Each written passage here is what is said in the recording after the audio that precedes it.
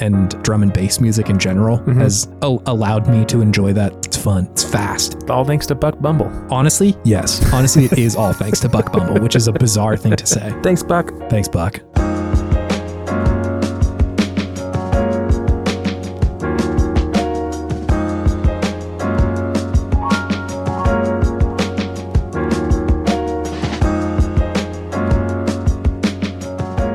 I know this episode's going to come out at your regularly scheduled time, I think.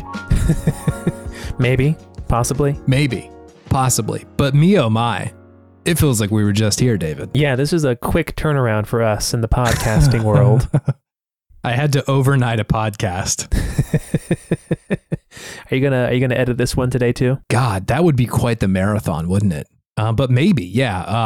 I am going away to a friend's wedding this Thursday, and I'm just like chock full of shit going on this week, and had to put the nos on this podcast. So a little, maybe perhaps a little looser of a vibe. Perhaps like one fewer video games, but here we are. We're gonna hang. The vibe is loose. The goose is loose. The goose is loose. And the loose is goose. And the loose is goose. Here we are. Sunday pod. Yeah. Who would have thunk that this would happen? I know. It's interesting. The sun is up, which is like not the thing I'm used to over recording Chase's the podcast. Skin looks gorgeous. He is glowing in the sun in the sunlight. Who needs a ring light when you have this natural lighting coming through your window? When you've got these red cheeks that I do. Rosy red. Hey, I'm colorblind, so I can't see it. You just look. Oh, you wow. look gorgeous to me, baby. I wonder if that's why we've been friends so long. You haven't been able to see my bright red cheeks all this time. You haven't been able to see how disgusting I am. That was kind of the undercurrent there, wasn't it? It's the only reason we're friends. No, it's not the only reason we're friends. Yeah. The other reason is Video Game Podtimism, the Optimist video game variety show. Oh God, we're two best friends talk about the wonderful world of gaming. I'm falling apart. I don't know how to do it on a Sunday, man. The weekend pod is really confusing me. The red cheeks are slowing you down. Yeah, true. Need to discard them. Too much blood in those cheeks. My name is Chase. Hello. And my name is David, the red cheekless. Oh, red cheekless. We're gonna talk about some video games. We got a few here lined up on the docket. Got some good ones. Wouldn't you know it? I forget how this whole show is done. I don't know what I'm doing. You're struggling so hard over there to keep the hype going.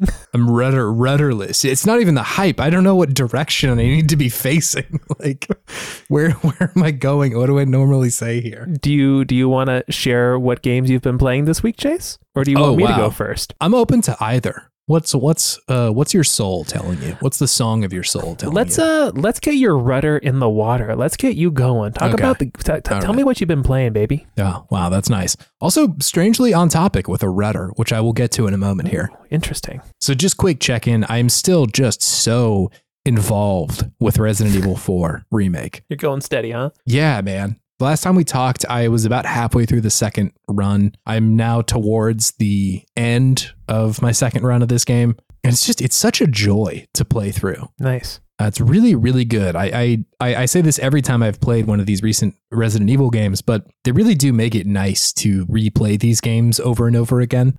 Something about the loop of like, yes, you've discovered all the secrets now, and it is now mostly an action game because it's not quite as frightening as it was the first time, but also you can unlock stuff if you want to do it real fast. And we're also going to give you a grade. And if you want to do it even faster, if you get a better grade, then we'll give you more stuff to make it easier to do a better grade. It just sort of like folds in on itself after a certain time, which is really fun. Again, I'm not a speed running kind of guy. So like, I'm not like discovering glitches with which to play the game faster. But it is really nice to challenge yourself in a certain way that like I don't really experience outside of, like Forza or Dota or something like that, where the joys of those games are experiencing your own like skill at the games. And I guess like, FromSoft games to a certain level too. Like the fun of it is getting better and seeing that progress and then kind of like practicing it in a certain way. Sure. Of like when you win a race on a hard level that you couldn't have won before, it's like, wow, I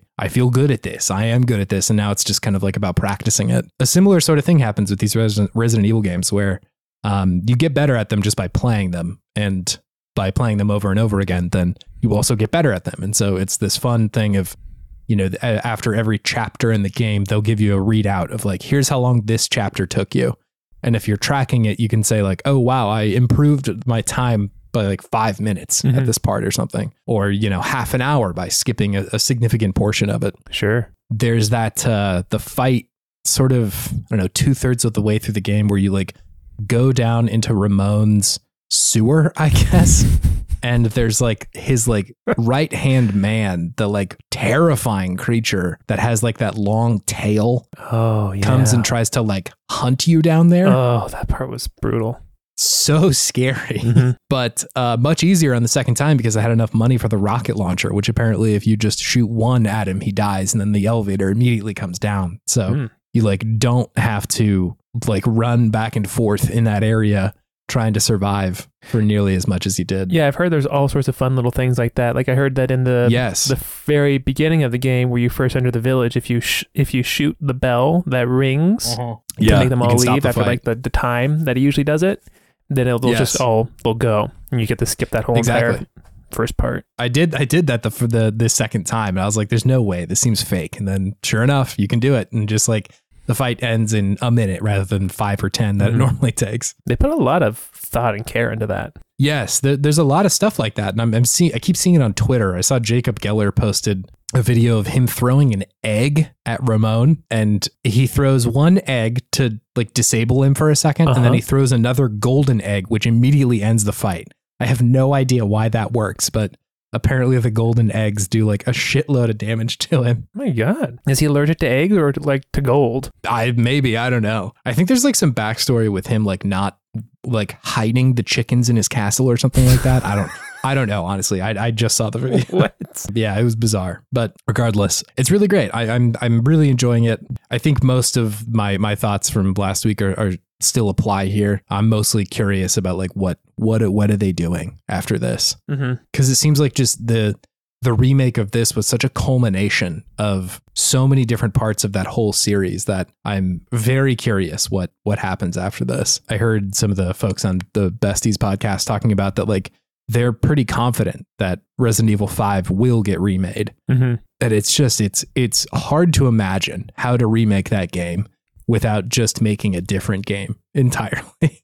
Maybe that's what they do. Maybe that's what they do. And I think that would probably be a wiser decision. And even Resident Evil 6, like it's like that game, weirdly enough, is kind of closer to these games, but there was just such a lack of like the Resident Evil special sauce on that one that like the spooks. I think so. It was not nearly as scary, and it just kind of felt like a different series in a way. It like, I would say overall, it didn't feel like a bad game, but it sure didn't feel like a Resident Evil game. So I don't know. I think there's so much potential with this series and so many places that they could go. You know, like I think zombie movies and zombie like media has stayed kind of the test of time. There are just so many of them because I think a lot of the time the commentary is just like about society, right? Like most of the Romero films or the Romero like Dawn of the Dead sort of stuff is so much about like America and capitalism and shit like that, and then just reflecting the times that are back on them. And so I think games probably do a similar thing. So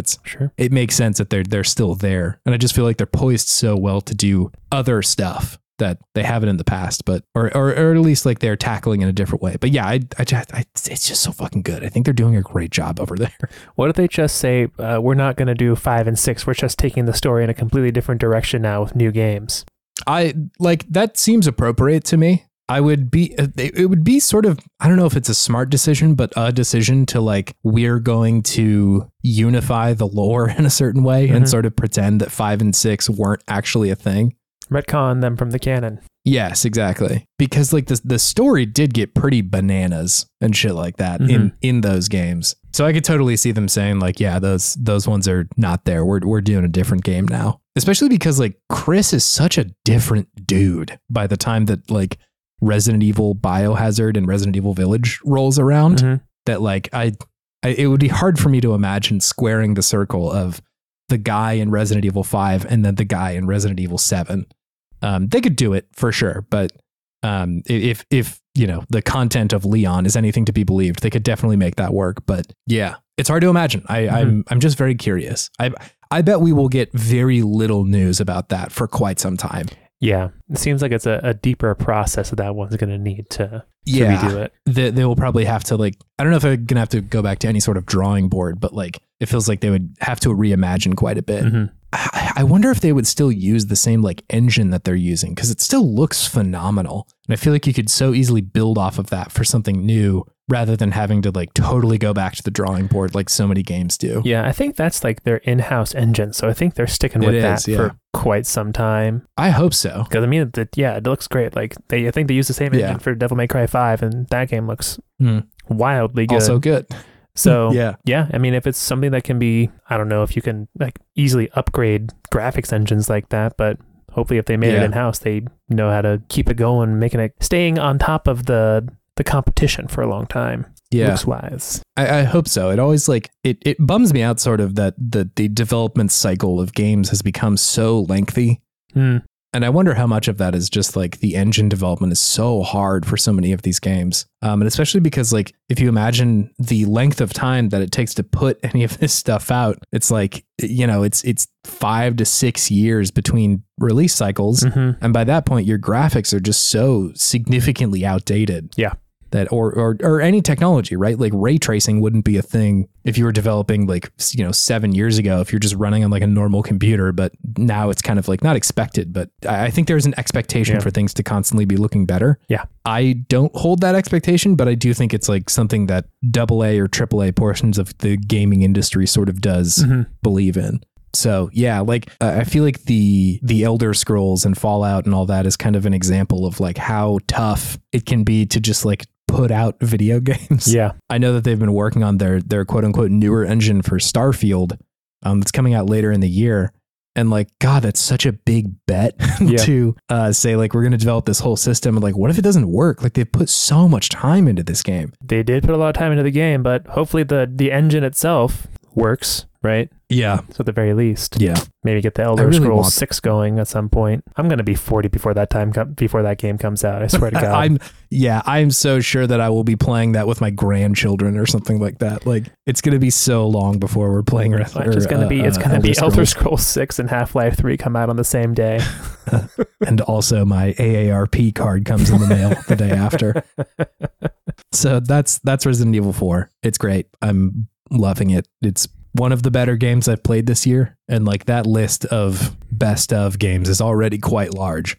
There have already been so many good fucking video games this year. There's a lot more to come. Yeah, that I'm frightened of what the rest of the year looks like. The game of the year list is going to be challenging. I have legitimate gamer anxiety about all the games I want to play this year, and I just do not have the time to play them all. Quit your job. It'll be fine. I mean, as far as things go, I think this is a really nice problem to have. There's too many good games for me to play reasonably. Yeah. The only other game that I wanted to talk about, and this is the one that I've been playing the most of, is this game called Dredge, David. Oh, what's this? This is a horror game, a fishing horror game that has come out on a bunch of different platforms, but I'm playing it on the Switch. Developed by this company called Black Salt Games. And they put out this game called Dredge. And in it, you are this dude who his little fishing pontoon crashes near a lighthouse, and you wake up and they're like, "Hey, we pulled you out of the water, man. Are you okay?" And the mayor of this town, of the area that you land on, gives you a replacement little boat. And he's like, "Hey, you can have this. It's important that you not just get totally screwed over by crashing here. If you could just catch some fish and pay us back for it, that would be pretty cool." And he's like, "You can just go fish over there." And the way the game plays out is that it's kind of a pulled back view, and you're just controlling this little boat, and you can sort of see on the ocean and the sort of sea that is around you little areas of disturbed water where fish might be. And so you go over there and then do fishing mini game that is a nice change up. It is not like most other fishing mini games. A lot you don't have to press buttons if you don't want to. You can just reel the fish in if you just let it happen. But there's like a little meter sometimes that's like going around in a circle. And if your meter is over like a little a green portion of the bar of the circle, and if you press a button, you'll like reel them in faster. Sure. All things considered, like pretty simple, but I don't think the game demands it to be much more complex than that. It adds a little bit of complexity if you're catching like weird fish, but it's like not horribly complicated, which is nice. Like I kind of prefer the fishing to be relaxing because the rest of the game is mostly spooky and terrifying. Need some relaxation between the spooks. Exactly. The twist of on the game is that at night, or if you or some other stuff later on, but mostly at night, you slowly gain a certain amount of madness just by like being on the ocean, on the sea. Some insight, some eyes on the inside.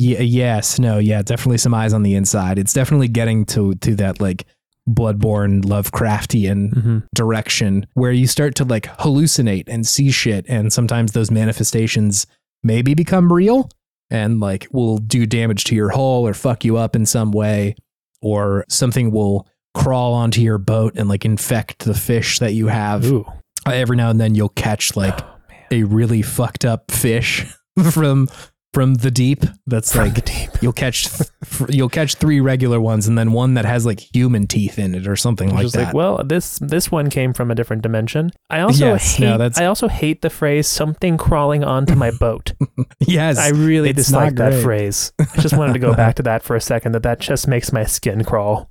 I think the game does a lot of that really well, where the verbiage and the imagery that it's using is mostly there to unsettle you, because like they're doing a lot of like this combination of salty and sweet where the actual game mechanics are not that stressful. Like the game loop of go catch some fish, come back, sell your fish, upgrade your boat so you can go faster or carry more stuff or have better fishing rods. That's all pretty like nice and comforting, but mixed with the terror of like a ghost boat showing up on the ocean, or like something way underwater suddenly having eyes that are looking up at you or something like that. Like spooky stuff going on. It's really fun. I feel like it's rare that I see games that are doing, or horror games specifically, that aren't just trying to make you scared. Like weirdly enough, I think Resident Evil is a good example of this, because it is a horror game, but at the same time, it is also like a pretty fun shooter, which is pretty different than what horror games oftentimes are asking you to do. Yeah. Or like the most disempowering horror games oftentimes don't give you that sort of like power leverage that Resident Evil 4 does. Whereas in Dredge, it's a lot of like, we have made this very nice, and in another world, if you skinned it differently, could be just a comforting fishing game. But because there's the hint of things that are fucked up all the time, it's another thing entirely. I have read some people's review of this, and from what I've heard, it can lose a little bit of steam towards the end of this game. And I think that's just kind of inherent to a lot of horror games, that the longer you go on, the more you run the risk of just the people who are playing it seeing the orchestration of all the scary stuff happening. And it becomes a little bit more predictable and a little bit more, or a little less scary. And so like, I understand that that's a thing, but I haven't hit that point yet personally. I'm still having a great time and like haven't been to all of the locations that are in this game. And I'm still finding it pretty scary. Like, I guess to explain a little bit more, the game has like a day-night cycle, and you progress time just by like doing any action. Like if you're just sitting still, time is also still. But if you move or fish or anything like that, time progresses. And so if you don't judge it correctly and you're like suddenly stuck out in the ocean at like a really late portion of the game, or a late part of day, it's scary. It's really frightening of like, how am I going to get back in time without losing my mind? Sure. Like that. Quite literally lose your mind. Yes. Yeah. And I think like it's such a fun mechanic, the sanity meter, similar to what was the game we played earlier? Eternal Darkness. Yes, but yeah, Eternal Darkness was the one with the sanity meter, and I think that's like such a good way to turn going like Lovecraftian insane into a mechanic of like, just being here is hard for your mind to comprehend, you know, like it just by existing in this place, it is kind of fucking you up in a certain way. And like seeing that happen to all these other characters in the game too is really great. Like you get to see people who have lived there for a while who either are or aren't coping with it in certain ways. Or if you ask somebody else like, hey, have you ever seen some wild shit out on the ocean? And, some people will be like, oh yeah, I heard about this one thing this one time. Or somebody will be like, yeah, but they're just hallucinations. That's all they are. Can't believe your mind. Like that sort of stuff where it's nice to see these all these people grappling with just having to deal with the mere challenge of living here, which is great. I think that like a game being scary oftentimes relies on you, the player, being scared, which I know seems simple, but like it's kind of nice to have that built into the mechanic of the actual like in-game character too, especially because like they don't really have to show you a lot very often. Just by like hinting at something terrifying under the water, it's already scary for the player, Yeah, the unknown's always terrifying. Yes, yeah. It's just really good. I'm really enjoying that part of it. Yeah, I think overall, just like I found this a very novel game. I don't know of a lot of other games like this. It is, I know if anybody's been listening for a while, they might be thinking about the game Mysteries Under Lake Ophelia is the game I'm thinking of. That was a Bryce Butcher game, and you could think of them kind of similarly, but I think this game is doing a lot of different stuff than that one was. It's a lot more of a hi-fi experience rather than the lo-fi experience of Mysteries Under Lake Ophelia. And I think Lake Ophelia is doing a lot of stuff with like building tension over the course of the whole game, and then it gives you sort of one big terrifying moment. Whereas I think this game is much more interested in like making it a little bit more mechanical, the way that you're experiencing the slow drive to insanity that happens in this game. And so it's I don't know, I think it's really good. It's really fun. A good indie game. I'm enjoying. Game. Oh yeah. I'll check back in once I beat it, which I'm sure I will. Sounds pretty soon. I feel like I've put a lot of time into it, so I think I'm getting closer. I don't know this for sure, but the game keeps suggesting to me like, hey, you should audit your actions in this game. Like, think about what you're doing. Because the game gives you a lot of different side quests and a lot of different quests in general. Yeah. And I think that like there's one of them that I think is kind of the prototypical main quest, but it like just now struck me that I'm like, do I have to be doing this? All the stuff that I'm doing feels kind of weird, and I don't know if it's for a good reason or not. So like at this point, I'm kind of taking a step back and being like, let me just like check out some of these side quests, because the woman in the lighthouse seems to think that maybe I'm not doing the greatest thing here.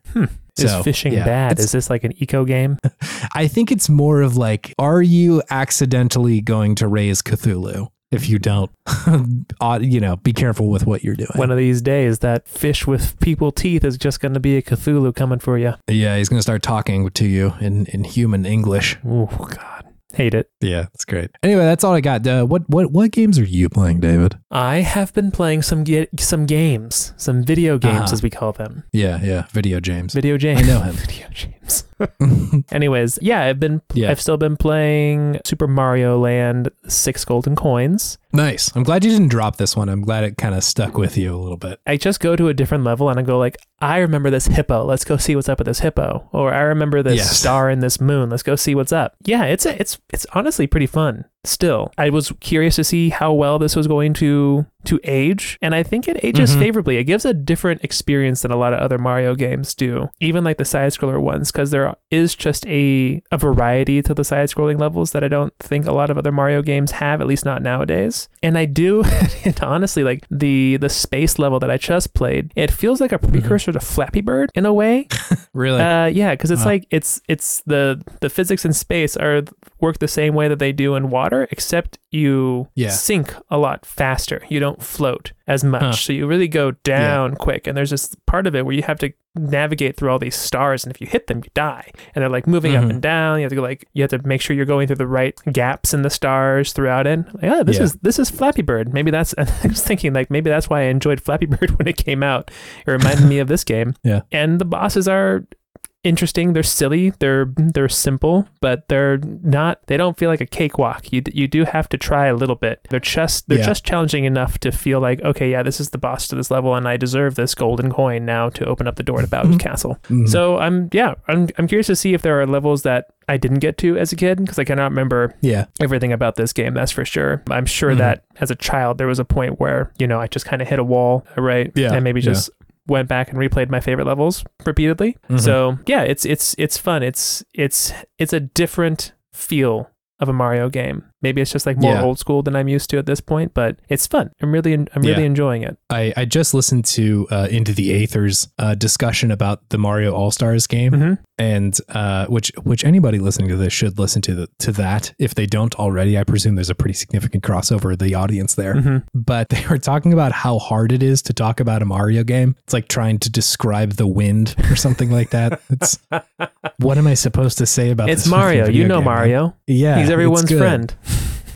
He is everybody's friend. I forgot that I booted this game up the other day because I was like, I also want to see what this is like, and it feels good. I like the game feel that they've got in this one. Yeah. I feel like Mario really has some traction in this game that he usually doesn't. He does. He stops on a dime in this game. You can you can do like some dash dancing almost with Mario in this one, just back and forth. It's pretty funny. It's cool. I feel like Nintendo are just so good at making a jump feel good, which is like I have made games before. It's not easy to do that. Like it's pretty tough to make a jump consistently feel good. Yeah. And even with so little animation that they've got on there, like Mario isn't doing a lot of animation to communicate to you what or where he's going. But God, they nail it every fucking time. They do. It still feels good. And that's pretty much the basis of the whole game. It's just jumping and stomping things. He's jumping. And it's entertaining. I do like the bunny ears power up in this one where you can just essentially glide for a long period of time. Yeah. So if you're in a sticky situation, you can get out of it pretty well. So I do enjoy that about this game. And I also enjoy that they kept just the green hue of the Game Boy intact on the Switch. It's just nostalgic. It really is. So yeah, I'm really enjoying that game. Hell yeah. I also, speaking of nostalgia, booted up WarioWare Incorporated. Oh, wow. On what? On the GBA one, the GBA emulator for Switch. I totally forgot that was on there. It's on there. I didn't realize it either. And I thought I went and looked at all the games. I was like, okay, I'll play some of these. But for some reason, my eyes just completely glossed over WarioWare sitting right there. Yeah. And it is just the perfect game to turn on if you just have 5 minutes before bed. Just put on some WarioWare and just do a run. It's great. It's so good. It's so good. So good still. Yeah. Everything feels right. Everything feels good. I really feel like Jimmy needs to be a bigger character in the Mario universe. I love Jimmy. Jimmy's so cool. Yeah. Oh, yeah. I hope he has a cameo in the Mario movie. Oh my God. What a pull that would be. He'd probably be like in the background or something. Wouldn't be a main focal point, but he'd be for all the real Mario heads wouldn't recognize Jimmy in the background. The WarioWare enjoyers out there. If you haven't played this game, it's just a bunch of mini games, and they get progressively more intense and fast paced the more that you beat. Yeah, and it's great. It's great fun. I feel like it is like such a pure form of video games, like just distilled down to its essence. Yes, absolutely. You barely need to have the like meta game around it for it to be enjoyable, like. And there's very little of it other than just like we're going to give you a bunch of mini games, one right after the other. Yeah, here's your prompt. You use the one button, and then the D-pad, and that's it. Figure it out. I'm surprised that I don't see more games like this constantly. We have seen just speaking on Mario, I saw so many platformers for ages and ages and ages that were like, yeah, we've played Mario and it felt good, so we're going to do our own game. Why aren't people doing WarioWare games? My theory is that it's just harder than it seems to make a good minigame. And to be able to make like 100 of them that are like instantly recognize what you have to do off of like a one-word prompt and then complete it accurately, so where it doesn't feel like you're getting cheated or it's too difficult. I think is probably really hard. Yeah, it would be a challenge in design to just like get enough of those clear, because you're right. Yeah, you've got maybe 1 second before the game starts to read the like 2 or 3 words that come up on the screen. Yeah. And then you have to figure out like, what am I doing right now? Catch, dodge, jump. It's just so basic and simple, but that's, I think, the beauty of it is it's so simple, but so understandable immediately that you're just flowing from the beginning. I think there was a game Spookware that came out a couple of years ago, which I really enjoyed. Spookware. That was clear. Yeah, that was clearly trying to be like, hey, us too. But I'm just like shocked that that's the only one really, other than the other WarioWare games, Maybe it's like a Shadow of the Colossus thing that no one wants to come at the king. That's true. Because like it's a good example. I see all the games that have come out after like Vampire Survivors that are like, hey, us too. We're trying to do a Vampire Survivors thing now too. And maybe, it totally could be just like those games aren't as popular as they were, but I can imagine if WarioWare dropped today for the first time and it was as much of a hit as it was then that it is, or that it would be now, that like there would be so many clones of that. And I'm just like, come on, y'all. It's a good game. It's a good game. Make it work. It's a good game. Let them cook. Maybe I'll make this. Maybe I'll make this game. I mean, you have the ability. Yes. And I feel like this, among the games that are possible for me to build, this one feels a little bit more possible. Very few points of interaction, kind of just some basic shit. Like the graphics, or not the graphics even, but like the illustration in WarioWare, a lot of the times is very simple. Oh, yeah. It's very straightforward. Yeah. Compared to like, how do I make a Star Fox game that's good? That's going to be pretty tough. Yeah. What else have you been playing? Let's move on. I have also been playing Soccer Story still. Yeah. How's it progressing for you? It has been progressing in a strange way. Okay. This game is fun. I like a lot of things about it, but it feels like it wants to be kind of two games because there is the very kind of laid back, easygoing overworld part of the game. And then there is just the doom gent music kicks in during the actual soccer matches. And it's just a shocking difference between those two things, especially with like the level of difficulty. Some of these soccer matches are quite difficult. Yeah, you said you got your ass kicked by the like Toddlers FC. Toddlers FC ate my lunch, as people say nowadays. So it's interesting. And now I'm getting closer to the end game. I don't know if I'm going to have the willpower to do this all the way to the end because now the overworld aspect of the game, which has been more just like aim and shoot the ball and hit something, has had a definite difficulty spike in this area. And so now I'm having to hit multiple parts on a moving target, and I'm like trying to aim delicately with the right stick on this targeted shot, and it's moving, and it's hard to gauge where it's going to land because it's like this isometric view, which is not the best way to be able to understand the trajectory of an object in a game, especially one that has an arc to it, such as a soccer ball. Yeah. Like an arrow, sure, that's fine. You can make that work a little bit better. But I just feel like the controls are I'm feeling the limitations of the controls with what it's asking me to do at this point. Yeah. And it's making some of these smaller not even side quests, but just like smaller quests to progress the story really just frustrating. So we'll see if I'm motivated to get good for this game, but I'm currently playing Dark Souls as well, and this has kind of been my escape from that. So I don't know if I'm going to have the willpower to get good at Soccer Story, but I have enjoyed it quite a bit. Yeah, cool. I've definitely been meaning to check this one out since you were talking about it last. I don't know how that new information factors into it, but it gets really tough. I would like to see, I'm pretty far into the game. I'm probably I think I'm in like the last area because you have to beat 3 cups and I've beaten 2 to get to the end of to get to the last cup of the game. Yeah. So you are getting there. Yeah. I am getting there. It's just, I'm at this little mission where you have to hit all these targets off of this target dummy and he's rotating and then you have a time limit of a minute. And so if you have like 10 seconds left and the heart that you have to hit is just rotating on the wrong side, you then lose like 7 or 8 seconds. And it takes a couple seconds for the ball to go through the air to hit it. So unless you do this like perfectly right off the bat, you're kind of toast. Screwed. It's really hard. It's really hard, this little mission. I don't know if they intended it to be this difficult, but it's really difficult for me at least. Totally. Yeah. And not to mention that there's little guys who are running around in the area where you're kicking from, who if they hit you will stun you and then you won't be able to shoot. Oh my God. So yeah, there's like so hard. I think there's like 6 targets that you have to hit off of this thing that you're hitting at, and then it exposes the heart, and then you have to hit that all while it's rotating around on itself and then moving back and forth at the same time. Jesus. Yeah, it's tough. It's real tough. Yeah. So I'll keep you updated on that. But I do really enjoy the game, but it just has these weird difficulty spikes that seem it seems out of place sometimes because the game feels like it's trying to have this very laid back just off the music, it's just very minimalist, easygoing, like lo-fi acoustic essentially.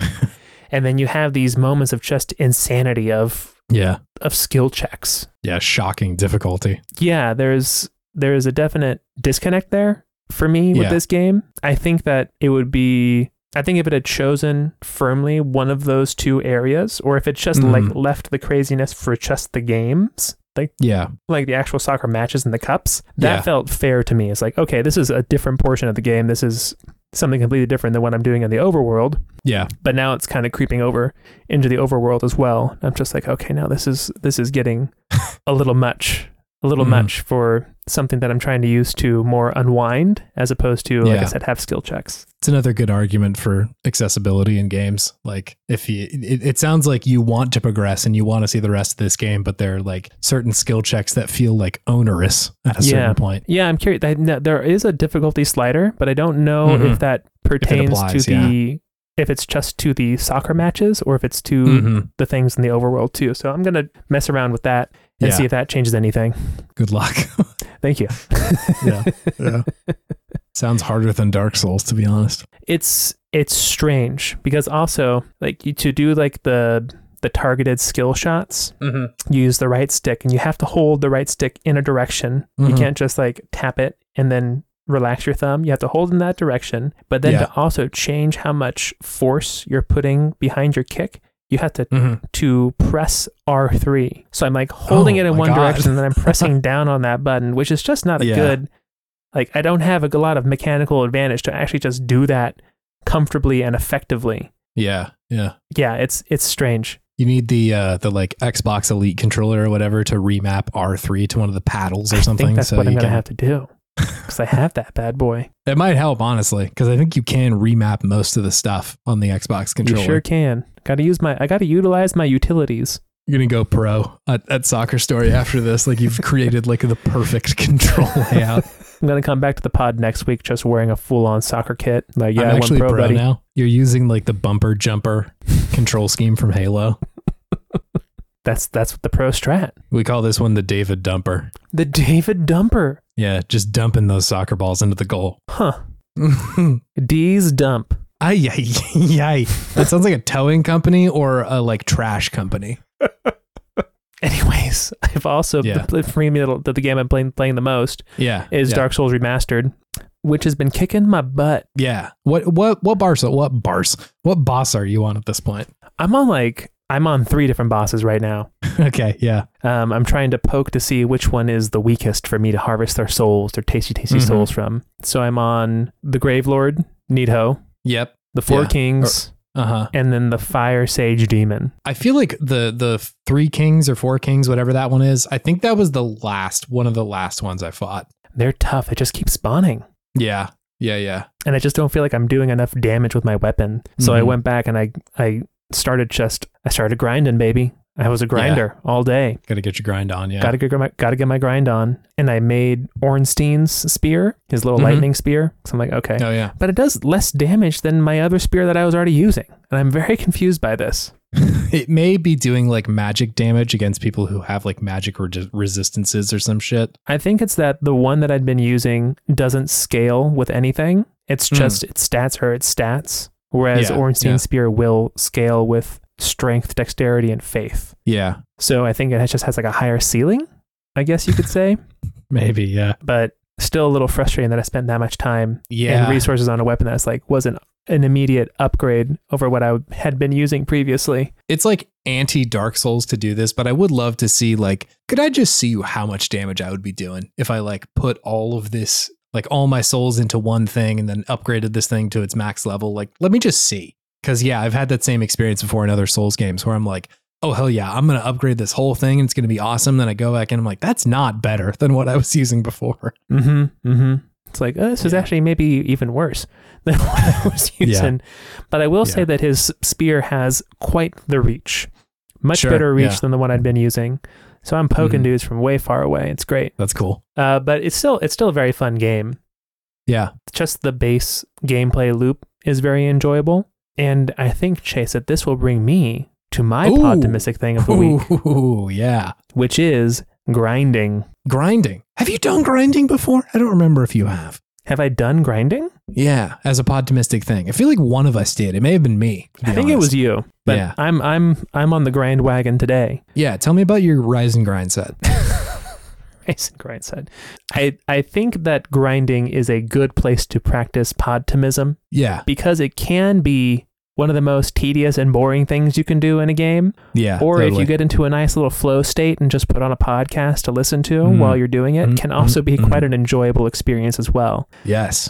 Because once you get like your little route down and just how to kill each enemy the most efficient and effective way possible, you're just flowing, baby. And before you know, you've got like 80,000 souls after like 10 or 15 minutes. So you can really get into a good headspace when you are soul grinding, or just grinding in any sort of game. You know, just going out into the woods and farming some, I don't know, rabbits or whatever you do. And wow, wasn't that it? Yeah, fighting boars or whatever. Boars. So yeah, I do appreciate a good grind every now and then. I just don't want a whole game of grinding, right? But a good grind sesh is always a fun time. I'm with you. I definitely like grinding in the Souls games. I think Pokemon has a great grind sometimes. If you need to like just get a little bit stronger before a gym, I'm like weirdly kind of a big fan of that. Cue the montage. There's definitely, I have no problem with like, let me just go like play this game for a little while, go enjoy the loop, especially if that loop is enjoyable like it is in the Souls games. Like grinding doesn't always feel terrible because you're still kind of like engaging with the game rather than just like slamming A over and over and over again. Yeah. Yeah, it's not like you're just trying to get through text boxes sometimes like it is with a Final Fantasy game when you're grinding, right? Yes. It's just like, okay, I know what to do, just do it. Or a Pokemon game, right? Yeah. I know it's super effective. Yes, let's go. Whenever I've been playing games on the Steam Deck and RPGs specifically, I always, if I can, tie a like fast forward button to one of the paddles on the Steam Deck. Sure. Because like after I played the Final Fantasy VII just re-release that they put out on Switch, it had a fast forward button on it. And like, I became infected by that ability to do that in a turn-based game like that, because so often the decisions you are making are not complicated. It's the same fight that you've done over and over and over again. And like, it's so nice to just be able to kind of breeze through that stuff to the point where like, it's hard for me to play games that are slow like that anymore. Like just a base level slow Pokemon is kind of tough. I'm like, can I get just like a 2 or 3 times speed up real quick? Yeah. Just I remember playing, what was it, Fire Red emulator on my laptop in college, and just having spacebar be the overclock fast forward button, and that was so good, so nice. Yeah, it's huge. I think every one of those Pokemon ROM hacks that I played recently had the ability to speed up, or at least I was using it through RetroArch, and man, it's so nice. It's great. So helpful. It's great. Yeah. Talked about it last week. A good speed upgrade doesn't have to be just from the game. Could be from the hardware as well. Yeah, for me. Yeah, for me upgrading it. Sweet, nice. Anyways, Chase, do you have something fueling your sense of podtimism this week? It's a video game Easter egg or a secret. Ooh, there's a lot of like weird secrets in Resident Evil 4. And I really love seeing and watching other people discover them too. The bell thing, the weird egg like fight that you can do against Ramon. Even like the name of the achievements are pretty good in this game. They have scaled back some of the more ridiculous shit, but one of the bosses, I think it is Ramon. When you beat him, a achievement pops up that says "No thanks, bro," which is what Leon said in the base game to Ramon at some point, that like you probably couldn't keep that in there in this game without him feeling just like a full-blown cartoon character, but it's hilarious to put it in there as an achievement. Or they kept the situation where if you shot at the lake with a gun over and over again, the lake monster just comes over and eats you. Like without, you can't fight him. He just chomps on you. Great. It's really good stuff. And like, I love it when it is intentional like that, where the game has like expected you to do that or expected you to try something bizarre and they've left something for you there. Reminds me of the like just how fun it can be in like Breath of the Wild to just like look under every rock, and every time there's something there that's like, hey, you got a Korok seed. Or like, I was about to say usually a Korok seed. Usually a Korok seed, but like that feels good because you know you can upgrade your inventory. That's great stuff. So it's nice for the game to be like, yeah, I see you. That's cool. It's great. I always love that stuff. Agreed. So good. Hey, David. Yes. Do you want to move on to our main thing? Let's do it. Cool. All right. See you soon. Bye.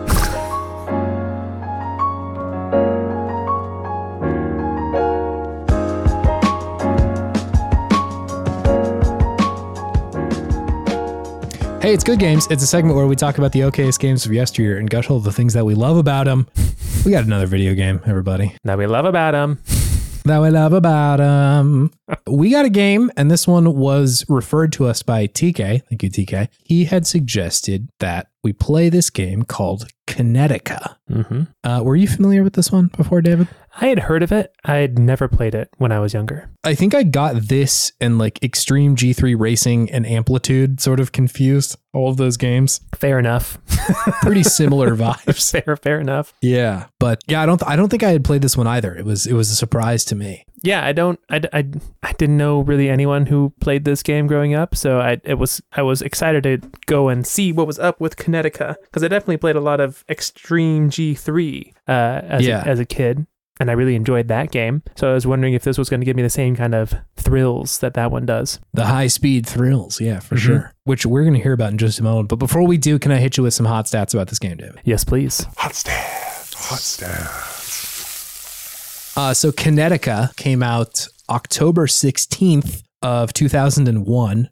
So like within the launch year of the PlayStation 2 launching. It wasn't the like very first year, but pretty shortly after that. And shocking, the developer of this game. I didn't know that they made this, but it's Sony Santa Monica, who is, if you look at their like the games that they've made, it's this and then God of War, and that's it. Like there are no other like, let's try this, let's go over here in this direction. It is only this and God of War, like all of the God of Wars, not just one of them. Which is bananas. Like I can't imagine a more different kind of game to go on to develop, but like, wow, they only needed one before they really got a hit. I mean, they got the sexiness down. Yeah, true.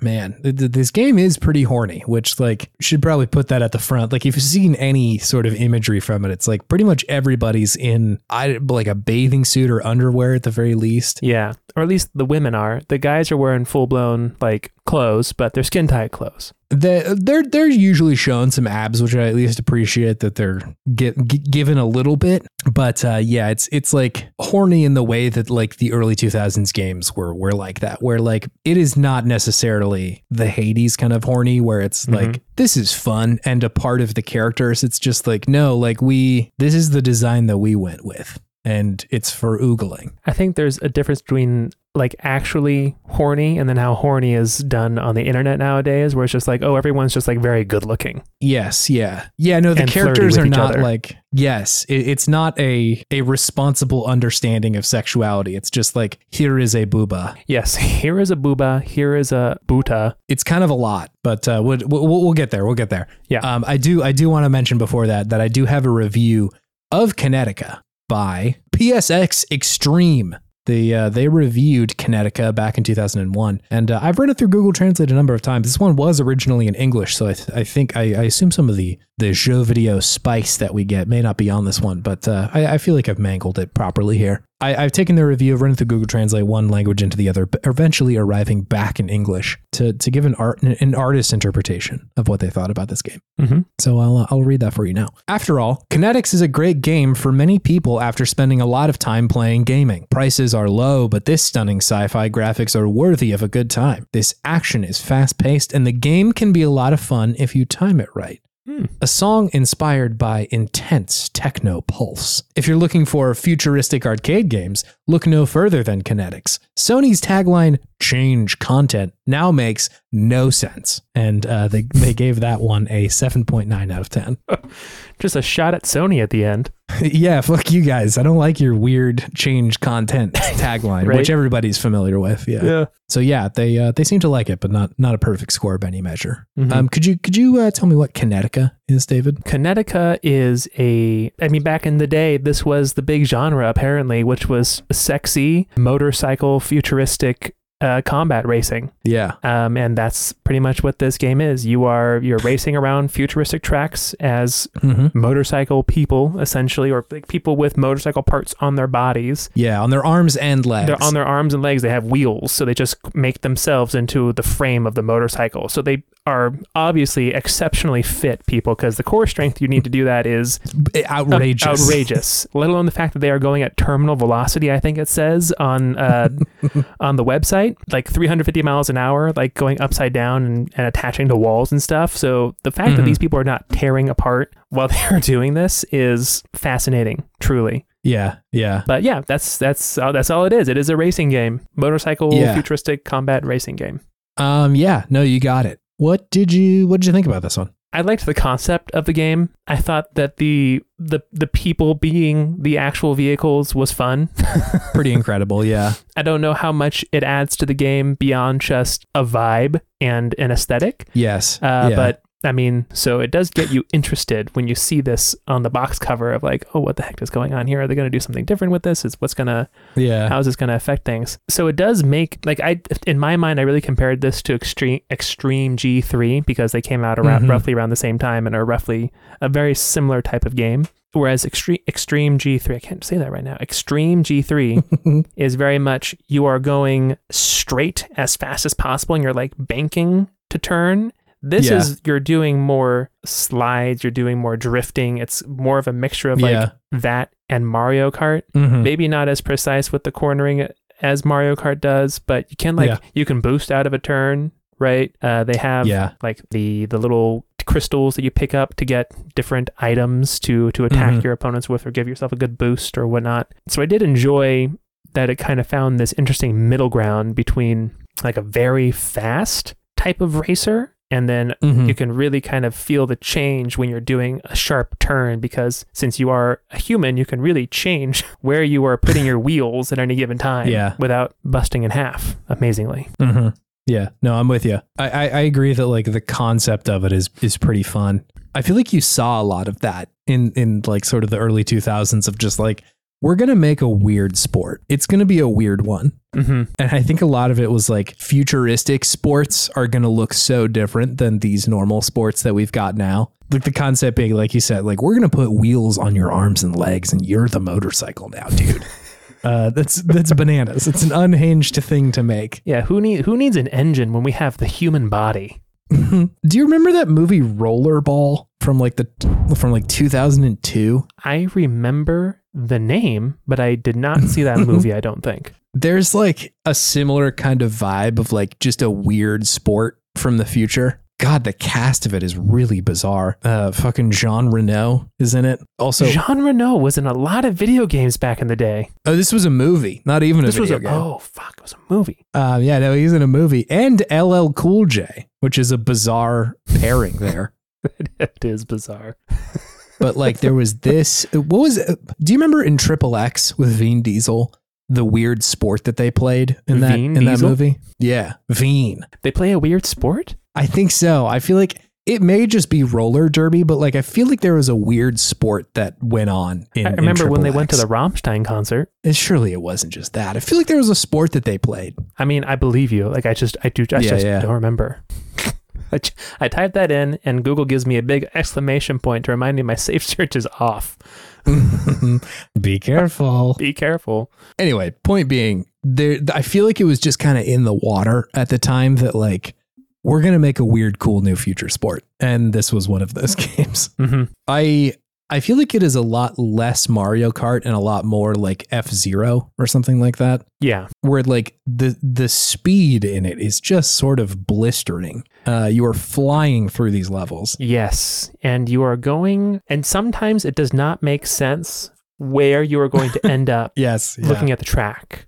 Like, it feels like, oh, I'm going to go off a jump right now, but then you just quickly go 90 degrees and you're just, instead of going on the side of the building, you're on top of it now. It's very disorienting sometimes. Yeah, I pretty frequently had in it like a challenging time figuring out where the track is going to go at any given moment. Yes, quite often. Which is bizarre because like you see almost this thing in like Mario Kart 8 or anything like that, where oftentimes you'll have areas where you like go up on the walls of some place. Mm-hmm. But I feel like they signpost it so clearly in Mario Kart of like, here's the little like barrier that indicates like you're about to go on a weird portion of the level. Yeah. And like your cart changes too when you do the anti-gravity stuff. And I think just Mario Kart levels are so detailed and intricate. Yeah, it's just easier to see. Okay, I'm upside down in relationship to the world. Yeah. Whereas in this game, like I don't know which way was up most of the time playing this. And it feels like that's intentional. Like I think they want you to feel like it's kind of a roller coaster. Absolutely. And like a spectacle to a certain sense. I asked TK if he had like anything to include about it. But he said, I remember this game being an interesting visual showcase for the time. I'm sure nowadays it's a blurry mess because of early PS2 developers loving to put full screen blur over everything, which I'm in agreement that it's definitely a visual showcase. Like they are intending for you to not necessarily feel like the best racer in the world, but kind of to take you on a roller coaster ride. Yeah. I almost said take you on a ride, which would have required me to play the Marvel vs. Capcom. But it definitely, I think, is trying to evoke feeling out of you, like not panic, but excitement. Whereas I feel like Mario Kart a lot of the time is like there is spectacle to it, but I think it's a lot more of a game that is trying to like get you to master the levels. And like it definitely pulls punches on you every now and then, especially with the items. But like I think this game is much more like, we're just going to put you on this fucking roller coaster. Press X, go. Mm-hmm. Yeah, that's pretty much it. Like, it doesn't really tell you how to play at all. It just relies on your gamer instincts of just X's go, figure it out. There's a lot of mechanics in here. There's a lot that it does not tell you besides just the loading screen hints. Yes, which go by on the PlayStation 5 so fast that I'm like, wait, I need to know that. Yeah, just like, hold on. Wait, no, stop. I need more loading time, please. Yeah. I had to go like look in the options or the options menu after I played like the first race or two, because I was like, I have to see what the controls are for this game. Mm-hmm. Whenever I'm pressing a button, it doesn't seem very clear what should or shouldn't be happening. Yeah. And it gives you no visual clues of like, oh, I don't just absorb boost if I drive over the boost. I have to be pressing circle to push it while I drive over the boost. And like I emulated this one. I didn't realize it was on the PlayStation Plus or whatever it is. I couldn't find anywhere that had any description of the controls. Like I went to the options, there was nothing there for like control scheme. So I was just guessing the whole time. It was nice when I figured out how to be able to use items. Yes, no, same. That was a big deal. I didn't know that that's what was going on when I was hitting those crystals. Was that you were like getting items? I thought I was getting boost for a while with the crystals. Yeah. And I'm like, why is my boost filling up? And I was also I would just frantically hit buttons when I was in the air trying to do tricks to get boost. Yes. I had no idea what I was doing. And then every once in a while I would do something crazy. And then I would fly off the stage doing this trick. And my character would make just the most blood curdling scream. I know. The screams are intense, right? Yeah, when you fall off the stage or outrageous. hit something. And then I would get no boost. It was a sad time. Yeah, I had a very similar experience of like, I can see that other characters are doing tricks in the air, and I presume that I will get boost if I do that. It took me a while to like figure out how to do any of that. Mm-hmm. I think there were probably a lot of things in there that I was not able to understand, because I really just was able to do like a backflip at a certain point. Yeah. And that was kind of my only thing. I also saw people doing tricks on the ground, which I was like, how are you doing that? I had no idea how to do that either. Yeah. I thought they were attacking each other at first. I was like, oh, this is a real combat racer. Yeah. But no, they're just tricking. this may sound like I'm complaining. I don't think that's necessarily the case. I was just very confused about what was going on in the game. Yeah, and I think that's just how games were back then. I think that in the PS2 era is when games started being a little bit more explicit with what buttons to hit and how to do things, just because gamepads were getting more intricate by that point. Yeah. Right? Yeah. Whereas before, like, they were still working with the thought process that there's only a limited number of buttons that you're going to be using, but games were evolving and they needed a little bit more instruction. Information on how to do things at this point. And it's like, I understand the instinct to want to not over explain something to your audience or I guess your players, because there's so much joy to be found in games from like discovery and having the player figure something out, you know? Tunic. Yeah, that's a totally good example. But I think in a game that is competitive like this, that's kind of a tough pill to swallow. Yeah, because you don't have time to just leisurely try things. Figure it out. Yeah. Yeah, because this game was hard. Yes. Yeah. I was playing the game and like there would be wild swings in what place I was in at any given moment in the video game. Like I would be in 12th and then get to 2nd and then get like fuck up a turn and go back to 10th or something like that. Yeah. It was really absurd. Yeah, it was really all over the place. Again, not a bad thing because I think that there's fun to be had in like a high stakes racer like that where mistakes matter a lot. But yeah, it definitely felt like, well, this game is moving a lot quicker than I maybe anticipated. Yeah, mistakes matter a lot, but also if you hit things right, you're blasting straight to the front. Yes, yeah. Which also feels good. Yes, it sure does. It's good. It's a bizarre game, man. I agree. It was an interesting ride. It was going for a very specific sort of middle ground for a racer between something like an F-Zero and then something a little bit more arcadey, I guess. Combative, I guess. It's like Combat F-Zero. Yeah, no, I think that makes sense. I wonder if a game like F-Zero would do okay these days. I feel like Mario Kart just has that market cornered so well. I think there is such a thing as too much speed. Yes. I think is what it comes down to. And I think this game was grappling with that because there were a couple of times playing this game where I had to like pause and just look away because my eyes were just hurting because I was having so much trouble like tracking what was going on. Where you are. And all of a sudden I was dead and then I was in first and then I was in fifth again. And it was like all in the span of 5 seconds. The game travels at a shocking pace. Pace. I wonder if it just comes down to like making you feel like you are moving quickly, but not actually like you have enough time to respond to shit. Yeah. Versus actually moving you quickly. And it is quite challenging to like react to the video game. Yeah. And that's why I think this is interesting compared to Extreme G3, because that game feels like it feels like the character is moving very fast, but the game itself doesn't feel like it's moving that fast or jerking you around as much. Because I think it's just because the turns are wider and more subtle, whereas this is more ping-ponging you around quickly in these sharp angles, sharp sudden angles. I will say that like the differences in how characters control is like pretty drastic. Sure. So like I also was experiencing that. I was playing with like one of the characters that had pretty low mass and also pretty low grip, but they were wildly fast. And so like I was just like you were saying, ping-ponging around the level. And then immediately just went and found like the heaviest character I could. And that was like Vigor. A little bit easier. The big guy? It wasn't the guy who's like upright or anything like that, but it was one of the heavier ones that I had unlocked. Gotcha.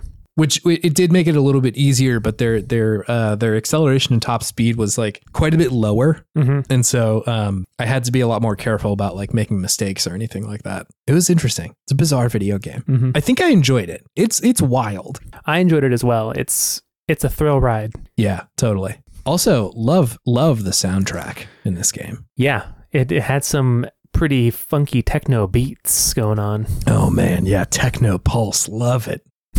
This like era of weird PS2 music just speaks to me on such a spiritual level. Yeah. It's so good. I feel like especially like racing game music in this era. Yes. Like Ridge Racer as well. It's like it approaches the like jungle beat stuff that we've talked about before, where it's kind of like trance music, but it's got such like trippy and hypnotic stuff going on in the background that I eat that up. That vision of the future with this weird fucking house music is so good to me. Like the cyberpunky type of music. Yeah. In not the 2023 version of like, wake up, kid. We got to go play a game where I can barely control the car.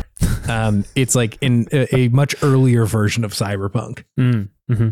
That is just beeps and boops. It's very fun, very ridiculous.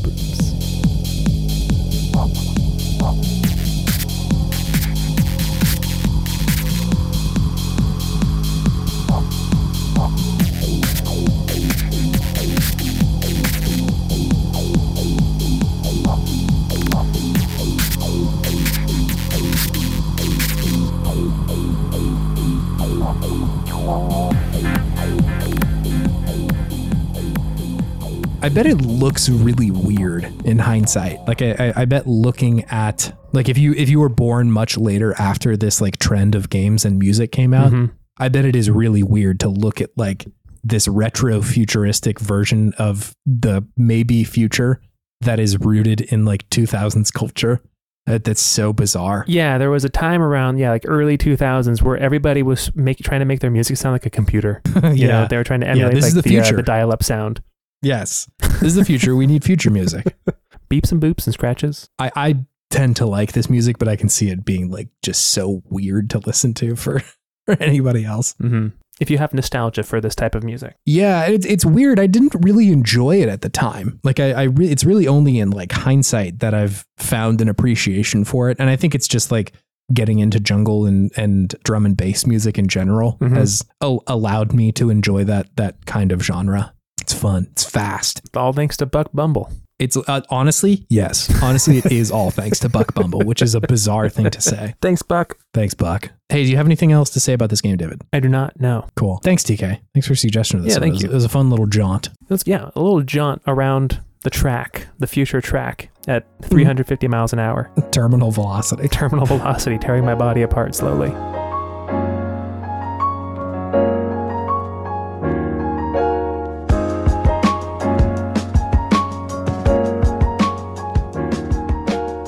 Good afternoon, it's me, your gamer friend Chase, and I've got some information for you. If you want to talk to us on the internet or any such thing, you can go to podtimism.com. That has links to our stuff, our socials, and our email, and all kinds of fun goodies. You can suggest a game there or check if we have already covered a game there. You can also check out our podcast art grid, which now works on Firefox. Got a bug report that I squashed. I'm out here working on the weekends, man. Look at this guy. This guy codes. If you want to help out the show, there's a couple things you can do. The most straightforward, I should say, is probably reviewing the podcast on some sort of podcatcher of choice, like Appy Podcasts or Spotify. Spotify just lets you like give it a number review, which is a lot easier than Apple Podcasts, which is like, hello, can I have the last 4 digits of your credit card and what you plan to name your first dog and what you dreamt about last night? And then they'll let you review it. So yeah, you have to become a certified commenter, and that's a monthly subscription. $5.99. It costs a little bit, but you could. All of those are greatly appreciated. You could also tell a friend about the show and say, "Hey, I know you like video games. Maybe you like this podcast." Which I get it. Saying you're a big podcast head in the year of 2023 is like maybe comes with some baggage. You know, most podcasters are like turds, and so. Saying you have one to talk about that's about video games. I get the temptation to say that that's not so good, but hey, I think it's all good in here. Not putting out too many weird vibes. Not too many. There's some escape every now and then. Jokes. Yeah, some wayward blue jokes, but I don't think anything that's gonna really tear you apart, really ruin your day. So yeah, those are some things. Also, 2 more things. One, Scout Wilkinson, thank you for your work on our podcast art. Absolutely crushing it every day of the week, 24/7, 365. That's what I was gonna say. Whoa, Scout's out here, man, really doing her best work. Yeah, hell yeah, that's it. Scout. Post Truck Thulu soon. We've got some plans for an episode. Some truck themed plans. If you want to go there and look at it, you can see it on our Ko-Fi page, which is ko-fi.com/humblegoat. She mentioned thanks to Chase for cursing me. And then in parentheses says affectionate. So thank you, Scout. Thank you for letting everybody see it. It's great. It's great work. Also, the final thing, thank you for listening. We appreciate you being here on this, what is for us a Sunday afternoon, or whatever day that you're listening to it. Yeah, you don't have to listen to any podcast, but we are flattered and grateful that you've chosen to listen to this one today. It's great. Thank you so much. Mm-hmm. David, I'm pretty hungry right now. It's getting closer to dinner time. Yes. And I'm hoping you can make a recommendation for what sort of like middle class chain restaurant I need to go to today. Chase, I think you already told me what you wanted in the episode. Oh my God. I don't know if you even realized it, but you said something. This harkens back to your youth. I've been leaving a trail of clues. You were describing a game, and I think you said, I'm loving it. I did say that. I know this McDonald's is kind of expensive nowadays. Unfortunately, it really fucking is, especially in Seattle. God, dude, the taxes that they've got on this fucking food, man, it's crazy. So your body might have already been leaving you subtle hints of what to get, which might be McD's. Yeah, I'm with you. God, I'm just kind of always in the mood for McDonald's. I know. This has been something that has been true of you your whole life, at least your whole life that I have known you. It's good, man. The food is so good. There is something about it. They just have the right amount of salt and umami. A lot is the answer. A lot of salt. Exactly. They know what they're doing. They know what they're doing. It was really challenging that like early 2000s, kind of mid 2000s era where like almond moms were trying to convince us all that like McDonald's isn't good. It's like it doesn't even taste good. Almond moms. You know the ones. Crunchy moms? The moms who are like, oh, I'm so hungry for dinner. And then they eat an almond and they're like, yeah, that's plenty. Just a raw almond? Yeah. Like, no, man, you're still hungry. I know you're still hungry. You're very much letting the viewers know that you grew up in Sacramento with your almond reference right there, Chase. Yeah, absolutely. Big blue diamond there. Big almond. Big almond, literally.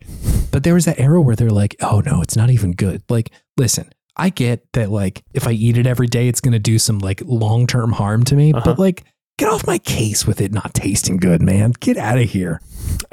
I think that McDonald's upped their game after Super Size Me. I feel like that was a critical moment in the life of their business where they're just like, oh, we actually have to use good ingredients now because Morgan Spurlock showed everyone that you will probably die if you just eat McDonald's every day. So I think that now, yes, I would say McDonald's is tasty. It's a tasty snack. Yeah. But I think it's better than it used to be. Maybe that's just my perception. Maybe that's just me rationalizing the price increase that it has. Oh my God, dude. Nowadays. It's so painful. Like, I'm not trying to sound like boomer humor here, but it really is pretty wild how expensive it is. No, all fast food's just gotten crazy expensive. It's like, where do I go for a cheap meal nowadays? The answer is Dick's in Seattle. It is so inexpensive. Oh my God. It's a hamburger place, right? It's a hamburger place. Yeah. You get like a hamburger for like $1.25 or something like that. It's so cheap. It's so cheap, David. That was the most sexual $1.25 I think I've heard in my life. It's how I felt about it, man. That's going to be a contender for what I'm about to go get tonight. So it's either McDonald's or Dick's? Yeah, man.